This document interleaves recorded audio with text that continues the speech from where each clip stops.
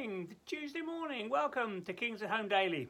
Welcome from me, Goff, and welcome to the book of Hebrews that we're just taking a few verses each day to help us in following Jesus day by day. Let's pray and see what the Lord has for us this morning. Lord, thank you that as soon as we stop like this and turn to you, you hear us. You're there for us. What a privilege. What a birthright we have as your sons and daughters. And so we take this opportunity now and we say, Lord, would you speak to us as we start a new day? I want to hear your voice. We want to walk well. I want to please you. So come and speak to us, I pray, in Jesus' name. Amen. Okay, we're in chapter 12 and it's getting very practical now. The walk of faith. We've had the heroes of faith. Now it's the walk of faith. It's very practical how we can be men and women of faith. And we've said so many times the last few weeks, the walk of faith is not always easy. It's wonderful. It's a wonderful journey we're on, but it's not always easy in the going. And now we've got this encouragement in the second half of chapter 12, making every effort. Verse 14, make every effort to live in peace with everyone. Saw that yesterday. And to be holy. Make every effort. Don't be a slacker. Don't drift. Order your day well. Start with a devotional time. Don't stay up late at night so you wreck the next morning and miss your devotions. You know, it's make every effort. Live well. Plan well. Okay, and then we got to verse 16. It's about being holy. And now he says here, see that no one is sexually immoral or godless like Esau, who for a single meal sold his inheritance right as the oldest son. Wow. Okay, you know the story of Esau and Jacob. I mean, Jacob doesn't come out very well in it, but you know that what the point being made. You remember Esau? He's the man's man, the hunter. He's out hunting and he comes in famished. Jacob's a bit of a mummy's boy and he's in the kitchen and so on. But he's sneaky. Jacob's anyway. Esau comes in really hungry. He's been out hunting, and he said, "Oh, I need some food." And his brother, well, you know the story. I'm only going to give you something if you give me your birthright. There's a price to be paid. And of course, basically for a single meal, for a little bit of physical satisfaction, in the spur of a moment, he sold his birthright for the sake of a meal. Okay, a moment of madness. It's often, politicians are quite good at this, aren't they? They're caught out. Someone's found something out, and they've had an affair or something, and they use that for, I don't know what came over, a moment of madness. Well, that's kind of, human nature is prone to moments of madness. We've said earlier on in the chapter, we've got an enemy, the world, the flesh, the devil, and we see all around us people just shipwrecking their lives, all sorts of crazy reasons. And dare I say, God forbid, even amongst the family of God, this happens from time to time. Moments of madness, foolishness. People who are not planning their lives and their days well, and a moment of madness for the sake of a meal. And that's the context. That's what he's saying here. See to it that no one is sexually immoral or godless like Esau, who for a single meal sold his inheritance. A moment's pleasure, a moment's satisfaction cost him very, very dear.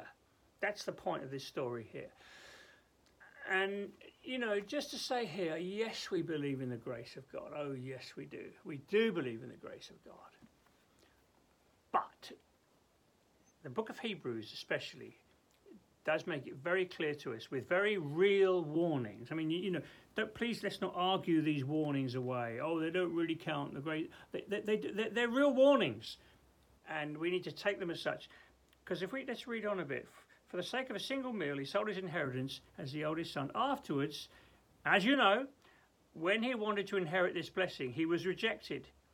Even though he sought the blessing with tears, he could not change what he had done. Now, actually, I've just read the NIV.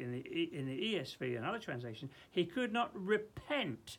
He couldn't turn around. He couldn't turn it around. He couldn't repent. Don't know quite why the NIV drops the word repent. So afterwards, when he wanted to inherit, he was rejected. Even though he sought the blessing with tears, he couldn't change what he had done. Now, what's that saying? Is it saying that there are times in the Christian life when there's no way back? Well, I'm not sure. I'm not sure that it's saying that. But let's look at let's take this as at face value. There's a very strong warning being given here. Make every effort to live in peace. Make every effort to be holy. Without that, you're not going to see the Lord. Don't fall short of the grace of God. You need the grace of God in your life daily, regularly, enjoying the grace of God, living in the grace of God. See to it that no one is sexually immoral. Now, what is this really saying? As I say, we mustn't dilute these warnings away and say, oh, they don't really apply. It's only if people are persistently immoral. Well, I think that is true. If people persist in a course of action, then I do believe there comes a point where hearts are hardened and it's no longer possible you can't repent. You can't hear God's voice anymore. You know, if you continue to tell yourself, it's okay to do this, it's okay to watch that, it's okay to indulge in that. If you tell yourself that enough times, I do believe there's a hardening of the heart. That's why the writer of the Hebrews says, today, if you hear his voice, don't harden your heart. Because I do believe, and as a pastor, I would say I've seen that over the years, where people, that their hearts have gradually become hardened and they're fallen away. Now, I'm making no judgment about their eternal destiny. When Paul writes to the Corinthians, he talks about the immoral brother being, put him out of the church so that he might be saved, yet through fire. Now, I don't know what that means, and I don't really want to know what it means, but it doesn't sound very good to me. So in other words, but the point of no return, is there a point of no repentance for Christians? I think this passage would say that, because you've just become hardened. You can't hear the Holy Spirit. You can't find that place of true repentance anymore. You've trodden the grace of God underfoot. Not necessarily saying anything about your eternal destiny. Of course, there are other people in church life who are superficial Christians. In other words, they're living. They like being in the setting. They like being in that environment, and so on and so forth. But they've never really made a wholehearted commitment to the Lord Jesus. So there are those sort of things going on here as well. But for you and I, let's take these warnings at face value. Make every effort. We want to walk the walk of faith. We've got a wonderful future. We've got the grace of God in our lives. Let's make every effort to live at peace with one another. Yes, let's do that in a contrary culture. Let's look to be holy. Lord, I want to please you today. Lord, the whole thing of making good paths to your feet. I want to live my life well, not just drift through life carelessly and forfeiting your peace and enjoyment of the Lord for a moment of fleeting pleasure. God forbid, God forbid. That's why we need fellowship. We need dear friends who will encourage us, warn us, hold us accountable when we're battling with temptation. Because dear Esau, he lost so much just for momentary pleasure, and he couldn't find his way back. And God forbid that we should become hardened in our hearts and no longer be hearing the whispers of the Lord as he seeks to guide us. Lord, these are sobering words. They're really sobering words, and we thank you for your grace and your kindness. Lord, thank you that you love us and you pursue us, and you've given us everything we need for life and godliness, and we want to live in the good of that today. So help us, Lord. We want to live in peace. We want to be peacemakers. We want to be holy. We want to please you.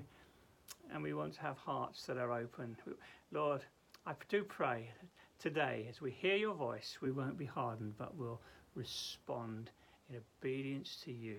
So lead us, I pray. Go with us into today. In Jesus' name. Amen. God bless. Have a great day. And I hope you'll join us again tomorrow. We must sing a song this week. I'll work on it. Bye now.